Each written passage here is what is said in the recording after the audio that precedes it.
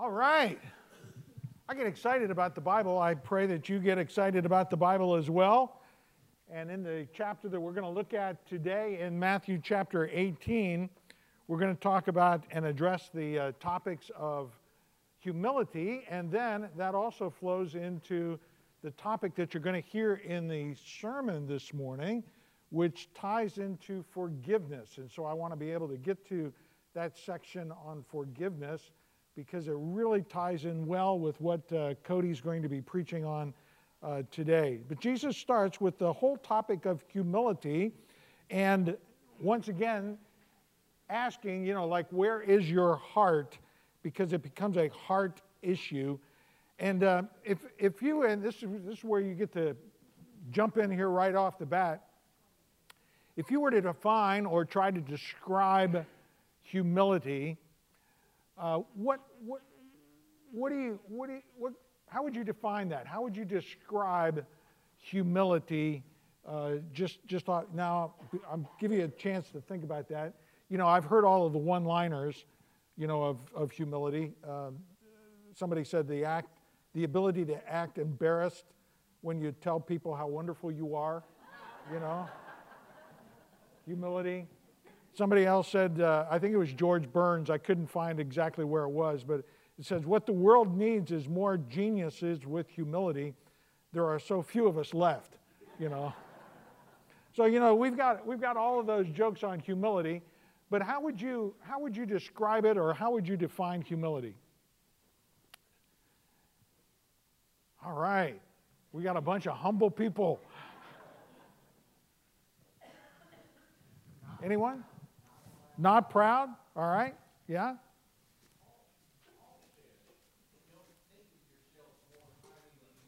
Okay. Yeah. Paul? Yeah. Paul says that. And also then in Philippians, we even have when Paul talks about humility, we have the example of Jesus himself. We'll actually go to that in Philippians later on. And so we see the example of humility in Jesus himself. Let me give you a couple of definitions that I found, which I thought were pretty good. One was mastery. Mastery begins with humility. It's really true. You want to master the topic, master the subject, you're going to have to really be humble before it, not proud before it. Humility is not thinking less of yourself. It's thinking of yourself less. Humility is proper estimate of oneself. That was Charles Spurgeon. Humility on the outside, in the spiritual context, outside really is the freedom of pride or arrogance. But inside the spiritual context, Philip Brooks, I thought, made a really apt comment. He said, the true way to be humble is not to stoop until you are smaller than yourself, but to stand at your real height against some higher nature that will show you what the real smallness of your greatness is. And you go,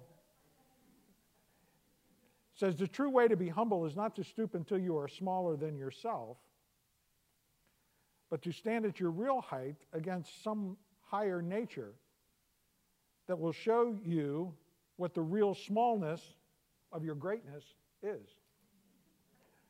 And you kind of go, yeah, and compared to what God has done for us, obviously becomes a part of what's happening. In Matthew chapter 18, we're starting in the fourth discourse of Matthew. It's called the discipleship discourse. And the theme of the discourse is really humility. The theme of the Sermon on the Mount in chapter 5 through 7 was righteousness. It was for people of the kingdom, if you remember. People of the kingdom were distinctively different people from the inside out, and so it talked about righteousness. The theme of the mission discourse in chapter 10, if you remember, was really ministry and dependence upon God, where Jesus said, take nothing in your ministry. The theme in the kingdom discourse in chapter 13 was obviously the kingdom, and the potential of the soil was really determined how you were going to receive the truth and act upon it. The theme in the Olivet Discourse in 24 and 25 was the second coming. here, though, in the discipleship discourse, the real focus is on humility and the attitude of the heart, once again. And the attitude of the heart really then demonstrating and moving into forgiveness. Jesus had just talked about, if you remember from last week, he said, "Follow me." And the question became, is Jesus worthy to be followed? And that's when we saw at the Transfiguration that Jesus truly was worthy to be followed. He is the single voice that I need to listen to. I need to follow him. But now the question turns is, well, what's it going to take to follow Jesus? What does following Jesus really look like? If he says, "Follow me, take up your cross, deny yourself, take up your cross and follow me," is he worthy to be followed? Yes. What does that now really look like in following that? What does a true disciple look like? Well, Jesus now in Matthew chapter 18, we have this discipleship discourse, one of the teaching sections in the book of Matthew, and it comes down to the attitude of your heart. So look at chapter 18, verses 1 through 4, and then we're going to go on. At that time, the disciples came to Jesus and said, "Who then is greatest in the kingdom of heaven?" And he called a child to himself and set him before them. And he said, "Truly I say to you, unless you are converted and become like a child, you will not enter the kingdom of heaven. Whoever then humbles himself as this child, he is the greatest in the kingdom of heaven." Jesus now takes a child. Now you need to remember how radical this really was in that particular culture. Because for most people in that culture, taking a child, the child was, were taught to look to adults to follow them. Here now Jesus is taking a child and saying, we need to follow the example of the child. And so you go, whoa, there's a great juxtaposition here of what Jesus was saying.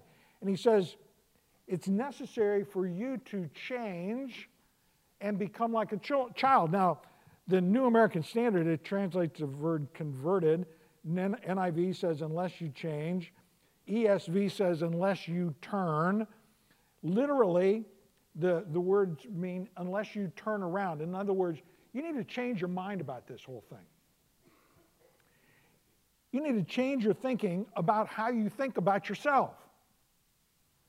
Change the way that you think, not proud, but humble as a child. A child is very trusting, unpretentious, humble, low, that type of attitude. And in one sense, the disciples had already humbled themselves as they came to the place of trust in Jesus Christ. But here, they had to abandon that attitude and be about being concerned with their status within the kingdom, which is really, who then is greatest in the kingdom of heaven? He says, hey, you need to abandon that. You need to change the way that you're thinking about greatness and become humble faith, humble heart. Where's your heart? Where's your heart? Is it revolving around pride? Or is it coming at it humbly and looking at what's going on? Well, it then switches a little bit to being careful to not put those stumbling blocks. And in verse 5, he says, whoever receives one such child in my name receives me. But whoever causes one of these little ones who believe in me to stumble, it would be better for him to have a heavy millstone hung around his neck and be drowned in the depth of the sea. You need to be careful, in other words, not to put stumbling blocks up against your fellow disciples. Don't cause them to stumble. And it's really interesting, the picture that Jesus is using. Now, I've got a picture here that Art's going to bring up on the thing. They were in Capernaum. So you remember they were in Capernaum. And these are a couple of pictures of the millstones that are there. Now, you'll see that kind of which look kind of bottom thing down there on the bottom left, kind of looks like a thing. They would put this hourglass, big hourglass rock over the top of that, they'd pour the grain in there. They'd get 2 donkeys to grind that. The grain then would come out the bottom, and they would do that. The top part is, now they had smaller size. They had kind of like the Cuisinart size, you know, kind of the home Cuisinart size.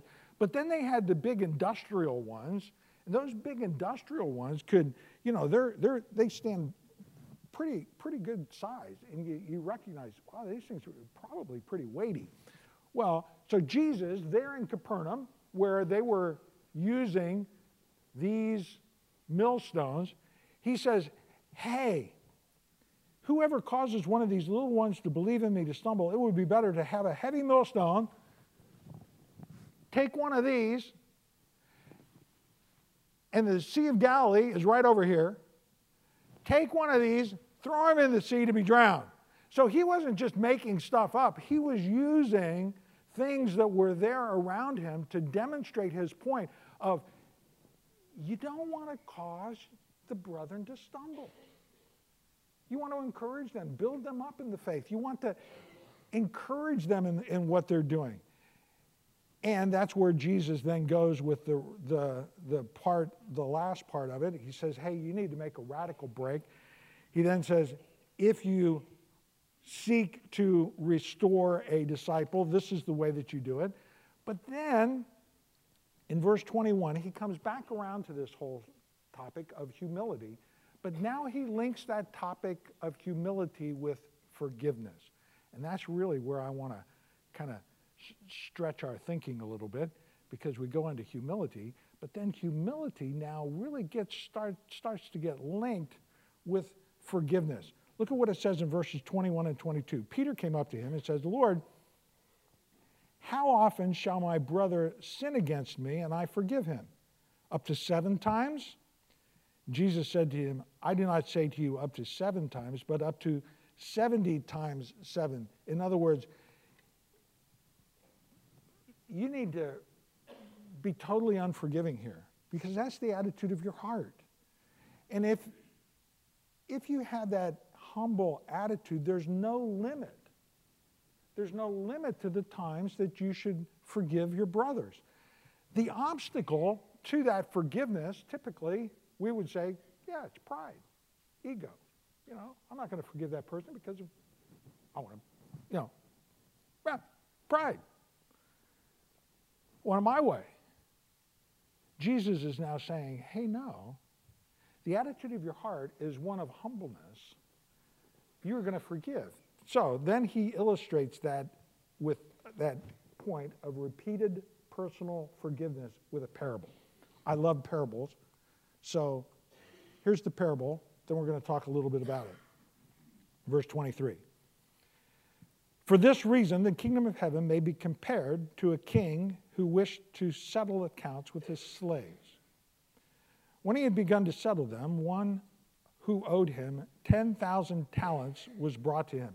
Now, you sit there and you go, what's 10,000 talents? Well, 10,000 of anything is probably pretty big, but a talent was a weight of measure of about 75 pounds. So if you take an ounce of silver at today's price and you multiply that out, you come to about $214 million is equivalent of what 10,000 would be today, somewhere in that bracket. So you're saying, okay, this is a fairly good large sum of money that this guy has accumulated. I mean, 214 million. Verse 25. But since he did not have the means to repay, his Lord commanded him to be sold along with his wife and children and all that he had, and repayment to be made. So the slave fell to the ground, prostrated himself before him, saying, have patience with me, and I will repay you everything. The Lord of that slave felt compassion, released him, and forgave him the debt. But, contrast, but that slave went out and found one of his fellow slaves who owed him 100 denarii. All right, 100 denarii. A denarii was 1 day's wage. So it's a fairly still significant, as 100 days worth of wages, still a significant amount, but in comparison to the amount that he owed, it's really insignificant. You know, you got 214 million versus 100 days worth of wages. So the comparison was relatively, compared to the debt forgiven, it was insignificant. And he seized him, and he began to choke him. So now there's physical activity going on. I mean, not only does he threaten him, but now he chokes him. Oh my goodness. Saying, pay back what you owe. So his fellow slave fell on the ground and began to plead with him. Hey, where have we seen that before? Well, it was the same thing that this guy did to the one that he owed money to. Plead with him, saying, have patience with me and I will repay you. That's exactly what he had said to the one that he owed so much money to. Now this guy, so he's in the same position, exact same position. But, verse 30, the man was unwilling, went, threw him in prison until he should pay back what was owed. So he did not forgive him, but threw him in prison. So when his fellow slaves saw what would happen, they were deeply grieved and came and reported it to their Lord all that had happened. So the buddies saw what had happened, goes now reports it to the Lord. Summoning him, the Lord said to him, you wicked slave, I forgave you all the debt because you had pleaded with me. All the debt because you pleaded with me.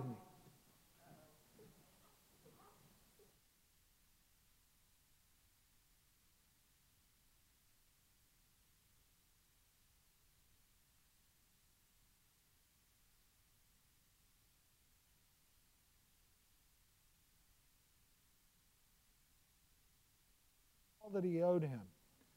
Verse 35, my heavenly Father will also do the same to you if each one of you does not forgive from your heart. From your heart.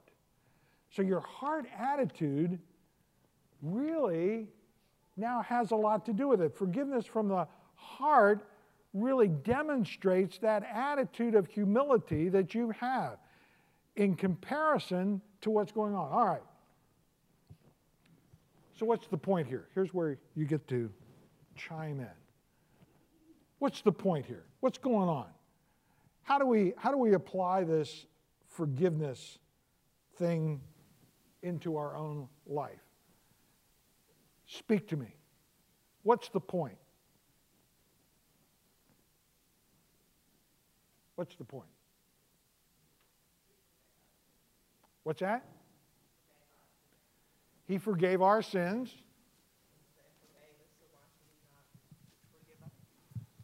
All right? So there's a little bit of a comparison going on of, hey, look at how many sins you were forgiven.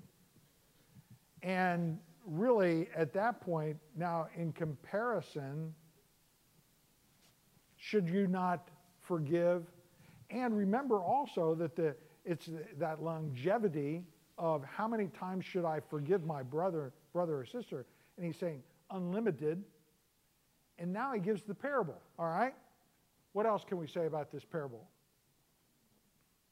Yeah. We're all given the power of forgiveness. We're all given the power of forgiveness. And we don't need to abuse that or neglect that or not use it properly. Okay. All right. It's a choice that we're going to make. Yeah. Choice that we're going to make.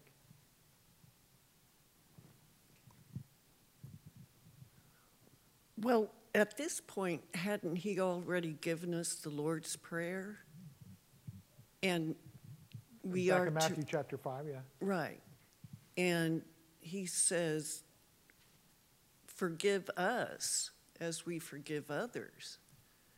So if you go back to the first part, the Lord forgives us, and we all want that, and that's our job to exemplify. Okay? All right? Yeah, that word exemplify in there, I think that's it. Remember, I said that part of this is how are we to, what does that look like to be a disciple? You know, is he worthy to be followed? Yea. Yes, he's worthy to be followed. We saw that on the Transfiguration. Now, what does that look like to really follow him? And so now he brings out the child. He starts out with the child of humility. Then he ends up with this forgiveness thing. Yeah, go ahead. And the disciples at this point didn't know he was going to die. You know, we're looking at it knowing that the sacrifice that was about to be made. After his death, of course, how all of this, all of his words then took on a whole new meaning for them. Yeah, you bet. You bet. Go ahead.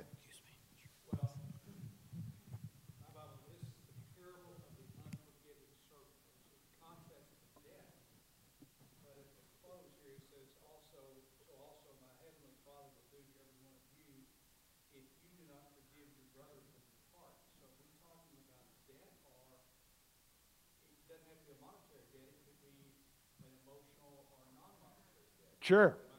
Correct. Yeah. Well, if you go back to verse 15, how do you construe those two together? Because verse 15, that if your brother sins against you, it almost places the burden upon me to go to my brother. There's a and not wait for restoration. him to come to me. Yeah. In the flow of the passage, obviously, when they were talking, he said, hey, you got the child. Do not let this individual stumble. Yeah. On the other hand, if they do, then you need to go restore that brother. Yeah. And so that's where that section in there of restoration really comes in. And he gives you the step process as to how to restore that brother. Now it's coming back to the question, how many times then should I forgive my brother? How many times should that happen? Jesus then says, hey, it's unlimited.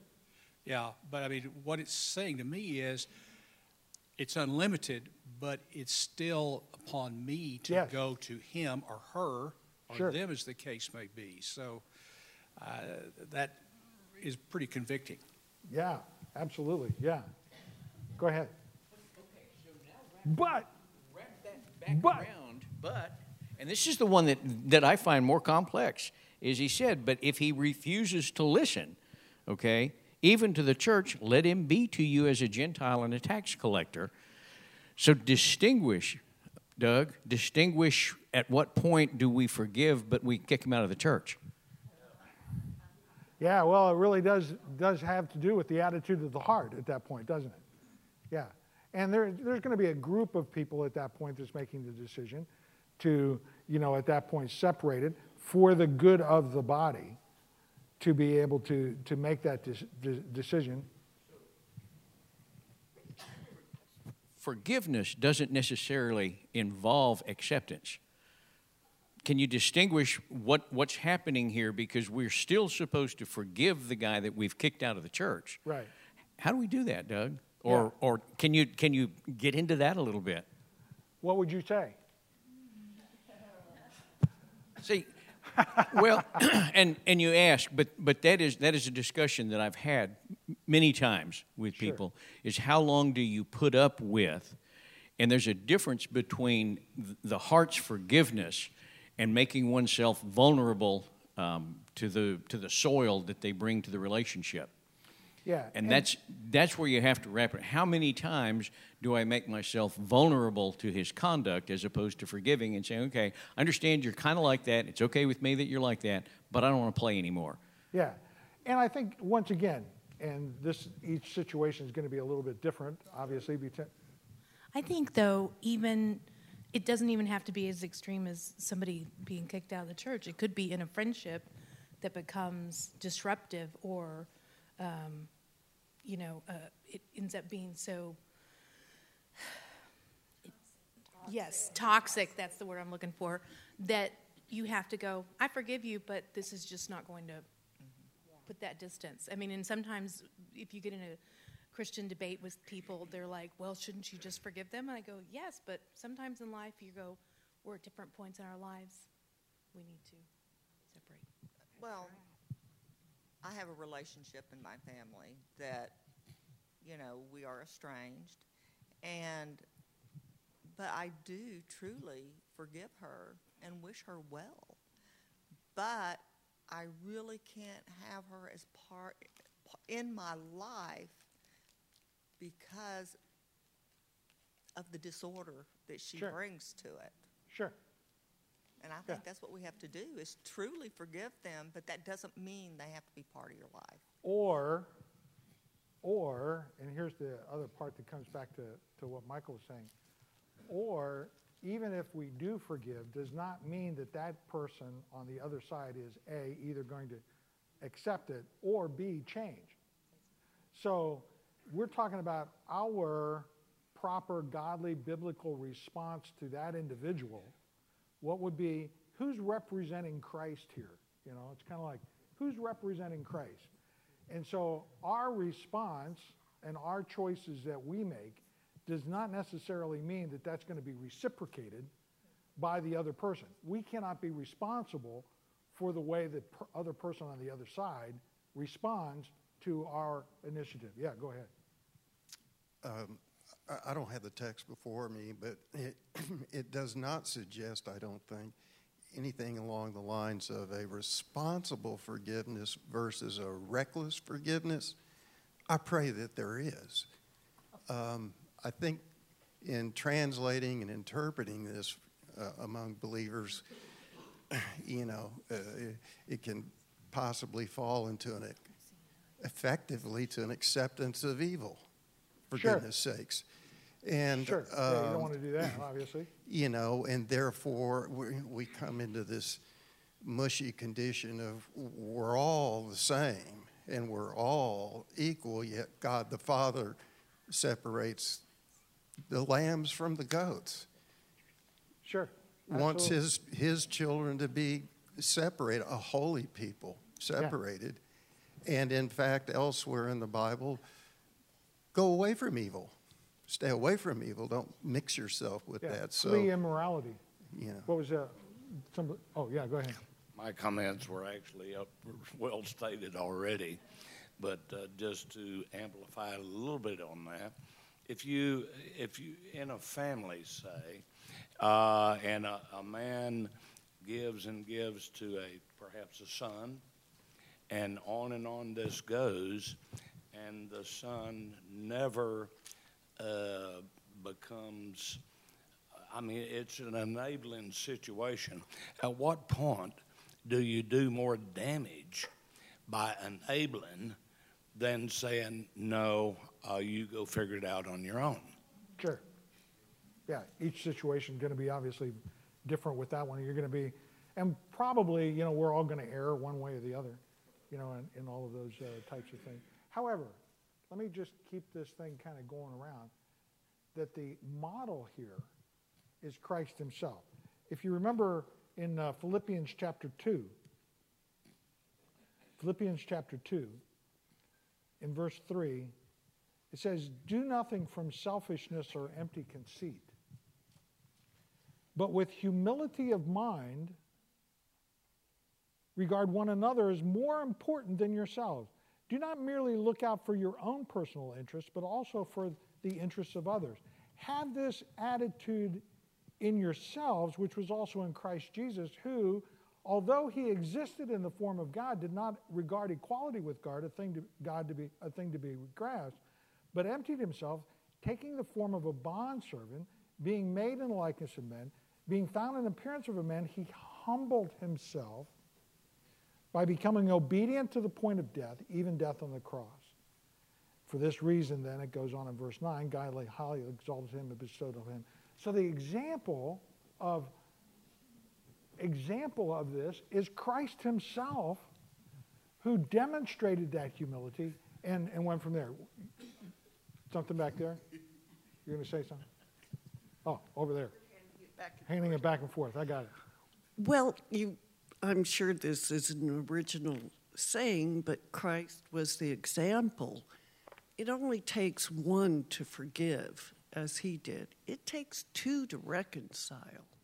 And you cannot make somebody reconcile with you, but you can still forgive. And that's what he did on the cross. Yeah, amen, amen. There's a great story here I want to read to you. Oh, I'm sorry. A deep thought. Not. It seems to me that the world opened up to me on forgiveness when I realized that I had expectations of other people that I had no right to expect. And when I laid down my expectation, forgiveness was much easier. The expectation was what caused me to be offended. And it was also, when I laid that down, it was easier to go and not feel like they owed me anything. We aren't really given any rights as Christians. We're just supposed to follow Jesus. Yeah, amen. Yeah, Corrie ten Boom, I like Corrie ten Boom. If you've never been introduced to Corrie ten Boom, especially her book, The Hiding Place, which was her first book, Corrie was, she's passed away now. She was a prisoner in Ravensbrück during World War II. And she had this one section in here which said, to forgive is to set the prisoner free and to realize that the prisoner was yourself. And to recognize, that it was there. One more, and then I'm going to read this quote that's going to go on.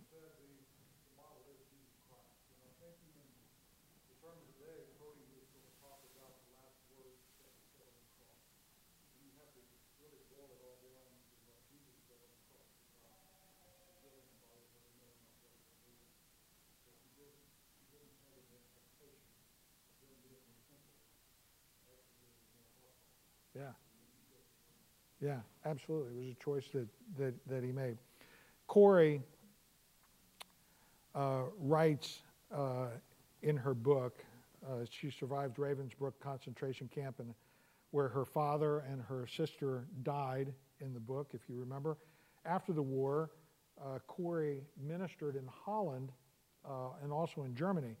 And it was in 1947 that this little episode happened. That she wrote about. She said, I was at a church service in Munich that I saw him. A former SS guard who had stood guard at the shower room door in the processing center at Ravensbrück. He was the first of our actual jailers that I had seen since that time. And suddenly it was all there, the room full of mocking men, the heaps of clothes, her sister, Betsy's pain-blanched face. And he came up to me as the church was emptying, beaming and bowing. How grateful I am for your message, Fraulein. And to think that, as you say, he has washed my sins away. His hand was thrust out to shake mine. And I, who had preached so often to the people of Blumenthal that they needed to forgive, kept my hand at my side. Even as the angry, vengeful thoughts boiled through me, I saw the sin of them. Jesus Christ had died for this man. Was I going to ask for more?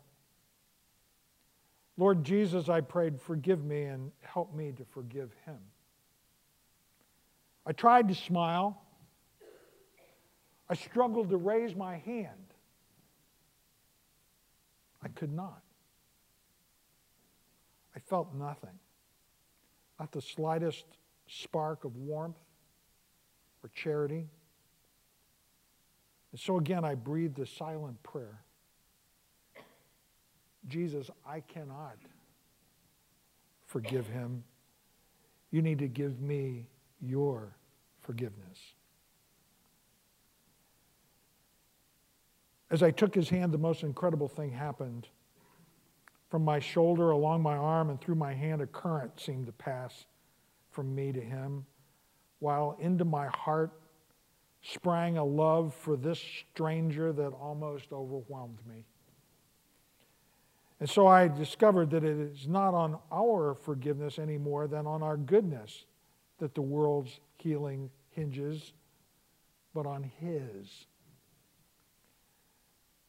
When He tells us to love our enemies, He gives, along with the command, the love itself. You see, Jesus' message here is loving concern for our neighbor and that spirit of forgiveness are really the hallmarks of the community of the believers. And out of that humility of heart flows forgiveness. Out of that humility of heart flows forgiveness. And you begin to recognize, what does this look like? Well, it looks like a young child being humble enough to be dependent upon the Father, to now act in a godly and a biblical way, even though when we don't believe that we're what we can do. Continue to respond in a godly and biblical way. How's your heart? How's your heart? That's really what it gets down to. How's your heart? Where's your heart? Do you need to forgive somebody? Who's going to represent Jesus here? Who's going to represent Jesus? A lot of cases coming to that humble spot where you say, I need to represent Christ-likeness. Does your resistance really flow from pride and self, or from a humility representing Christ-likeness? That's really what it is to kind of live on the other side, isn't it? We live on this side, but living on the other side of living from the power of Christ living in us to be able to reach out. Cody's message on forgiveness really, I think, is going to pick that up as he talks about, the first words, Father, forgive them, for they know not what they do. Father, thank you for your word. Thank you for just the ability to be able to read your word, study your word. Father, I pray that as we examine our own hearts,